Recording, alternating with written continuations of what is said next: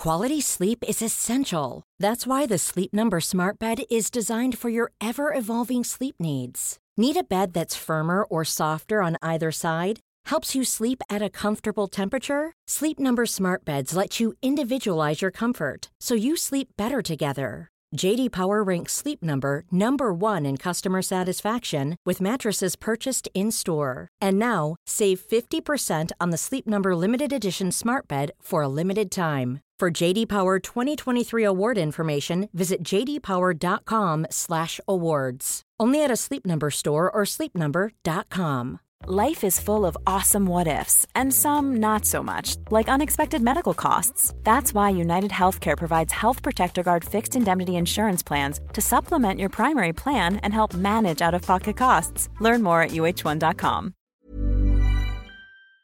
During its black and gold era, NXT was a force to be reckoned with, and its collection of performance center standouts and indie superstars became big enough fish that the small pond simply wouldn't do anymore. However, a lot of the developmental system's greats were brought up to the main roster and basically left out to dry in the sun. I'm Sai for What Culture Wrestling, and here are 10 NXT black and gold stars Triple H built and Vince McMahon destroyed. Number 10, The Ascension. It's remarkable that Connor and Victor got to do what they did. And what they did was dominate the show's early years. Whilst the Scary Lads physically dismantle local team shtick is pretty overdone, the Ascension were at least fun to watch. For fans that weren't too bothered by their in-ring work, the duo were at least established as a great foe for a babyface team to eventually triumphantly topple. The Ascension held the NXT Tag Team Championships for a still unbeaten 364-day reign. But Vince's understanding of the Ascension was just like the Road Warriors, so they came to the main roster sporting leather and face paint. And then, for whatever reason, he decided that this idea should be laughed at. For the first few weeks of the team's high-profile run, the commentary team was instructed to point and make fun of how they were inferior to the team that Connor and Victor had been instructed to copy. It set a horrible precedent. Number 9, Adam Rose. Now, these kind of fun-loving gimmicks tend to have a ceiling with their placement on the card, but Rose got over fast. He showed off his versatility to effortlessly play the part of the Russell Brand-inspired party animal and had incredibly catchy music to boot. After a year on NXT, he was catapulted to Raw. Here, Rose was quick to enter a story with one of his many Rosebud valets. The Bunny had been a tag team partner before he turned into an adversary. Whilst comedy is absolutely a part of wrestling, and this bizarre feud maybe had its moments, it didn't do anything for anyone in the long run. After a year on Raw, Rose had dismissed his Lapin friend and turned his back on his fun-loving ways. From here, he flopped between an artist gimmick, a gossip, and part of the ragtag stable The Outcasts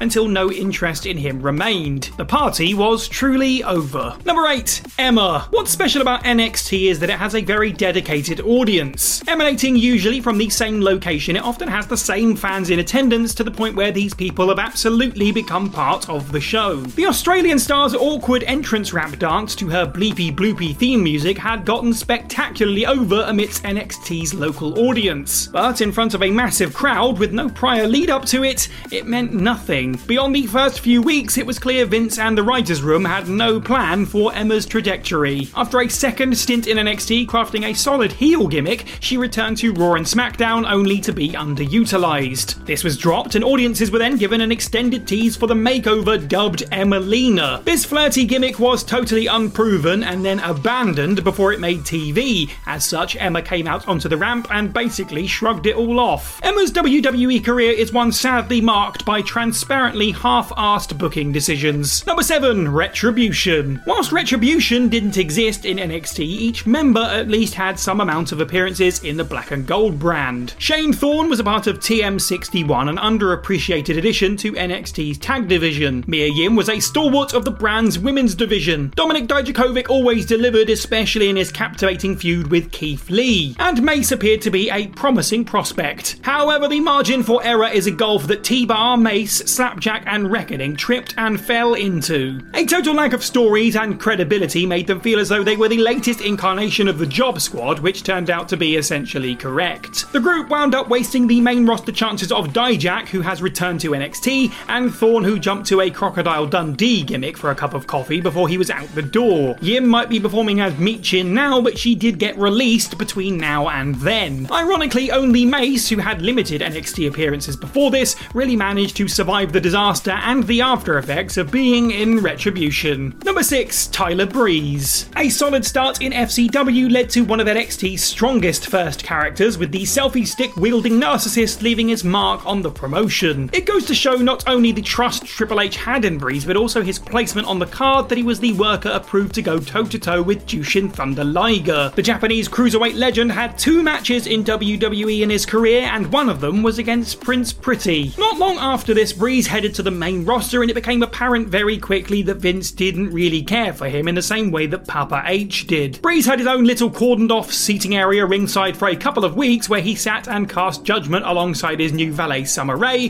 which honestly were promising ideas. And then he lost his debut match against Ambrose, went on to lose his debut feud against Ziggler, dropped Summer Rae, and immediately went into the dreaded losing streak gimmick. Breeze found his footing here and there with the likes of the goofy brilliance that was the tag team Breezango, but that wound up being another example of untapped potential when it trailed off.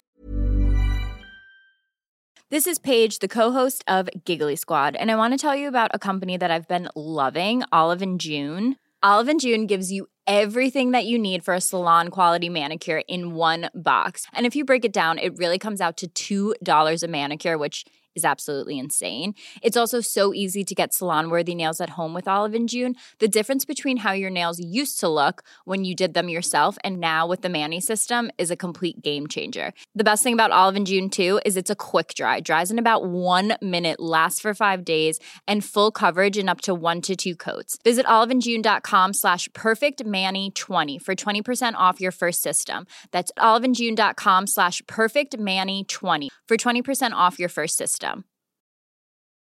Burrow's furniture is built for the way you live. From ensuring easy assembly and disassembly to honoring highly requested new colors for their award-winning seating, they always have their customers in mind. Their modular seating is made out of durable materials to last and grow with you. And with Burrow, you always get fast, free shipping. Get up to 60% off during Burrow's Memorial Day sale at burrow.com/ACAST. That's burrow.com/ACAST. burrow.com/ACAST. Cool fact, a crocodile can't stick out its tongue. Also, you can get health insurance for a month or just under a year in some states. United Healthcare short-term insurance plans, underwritten by Golden Rule Insurance Company, offer flexible, budget-friendly coverage for you. Learn more at UH1.com.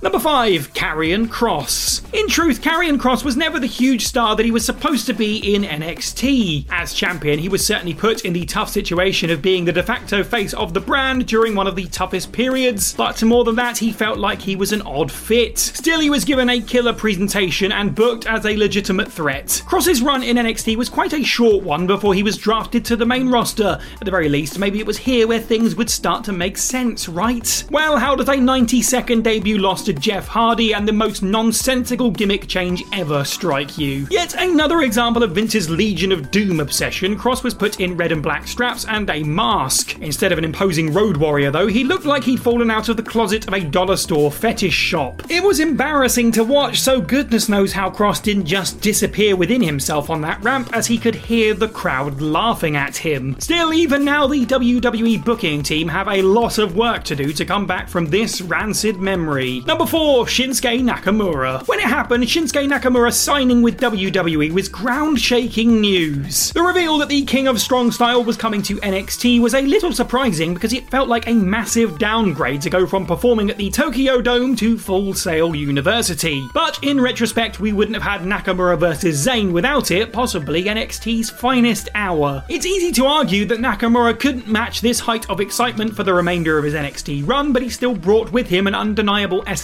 of charisma and intrigue. However, this dripped away during his time in the main roster. To salvage it, WWE did a rather incredible thing by putting him into a WrestleMania program with his former New Japan nemesis AJ Styles. And then he started kicking people in the balls. Suddenly, the aura was shattered. In the 5 years since, Shinsuke has done frighteningly little. His United States title reign is almost as forgettable as the years he spent teaming with Cesaro. Number 3, The Revival. During the Black and Gold gold era of NXT, tag team wrestling was a must-watch. The roster of incredible units that came through the developmental brand was unmatched, with the Revival being amongst the best. The no-nonsense brawlers just clicked with everyone and routinely stole the show. When it came to the main roster, well, they were barely on the show. Now, wrestling is silly, and some characters can do comedy and absolutely either get away with it or find their calling, hello Kurt Angle. But not even WWE's best comedy characters could make what the Revival were given work. Their run in WWE is unfortunately painfully remembered best as the tag team that apparently deserved mockery when the Usos found them shaving each other's backs. Comedy gear leaked of the pair in brightly coloured bandanas and red lipstick is genuinely unbelievable. From a total joke to being regarded as two of AEW's top guys. Number 2, Sasha Banks. Under Triple H's watch and the profound influence of Dusty Rhodes, it was clear that Sasha Banks was going to be a major player. She connected with crowds of all sizes, worked some of the finest matches in NXT history, and became a sign of the change to come within WWE's women's division. Unlike others on this list, Banks had undeniable success on the main roster. By the time she left WWE, she had a combined 6 reigns with the 2 women's top titles and closed out night 1 of WrestleMania 37 alongside Bianca Belair with a match of the year contender. However, reports of Banks' apparent unhappiness weren't uncommon in her final run, as she tried her darndest to make the women's tag division a meaningful place despite painfully 11th hour booking. Banks' breaking point came on May 13th, 2022 when she and tag partner Naomi dumped their belts on the desk of John Laurinaitis and walked out. Vince McMahon's chastising words of disappointment came out of Michael Cole's mouth on commentary the next week, adding further insult and likely burning their own end of the bridge. 6 months later, Banks, now as Mercedes Moné, debuted in Japan and won the IWGP Women's Championship in short order. And number 1, Keith Lee. Let's rewind. The force of nature that he had become on the indies, Lee appearing in NXT really just seemed like a foregone conclusion. Sure enough, he came, he saw, and he kicked ass. Everything about the big man was over, from his persona to his music to his hard-hitting but agile in-ring style. He remains the only man to hold both the NXT Championship and North American Championship at once. So his debut on Raw in 2020 spelt out the rest of his time in the company plainly. His original theme that featured himself on vocals was replaced with a cruddy 2-minute rock riff. He was wearing a singlet that just screamed, "Vince has a problem with my size." And eventually he started going by the moniker Bearcat Lee, proving that the Limitless One had no control of his own destiny. Shortly thereafter, he was released from the WWE, marking the end of one of the most hard-to-watch downfalls of a hopeful star ever. Whilst Keith Lee might have been the only man in NXT so far to hold both those titles at once, he narrowly missed out on featuring in our 10 best champions of NXT's black and gold era. Find out who made the cut by clicking on this video right now. Let us know down in the comment below which of Triple H's stars do you feel like Vince destroyed the most, and of course like this video and subscribe. Head over to whatculture.com for more content every day. I've been Cy for What Culture, and have a good week.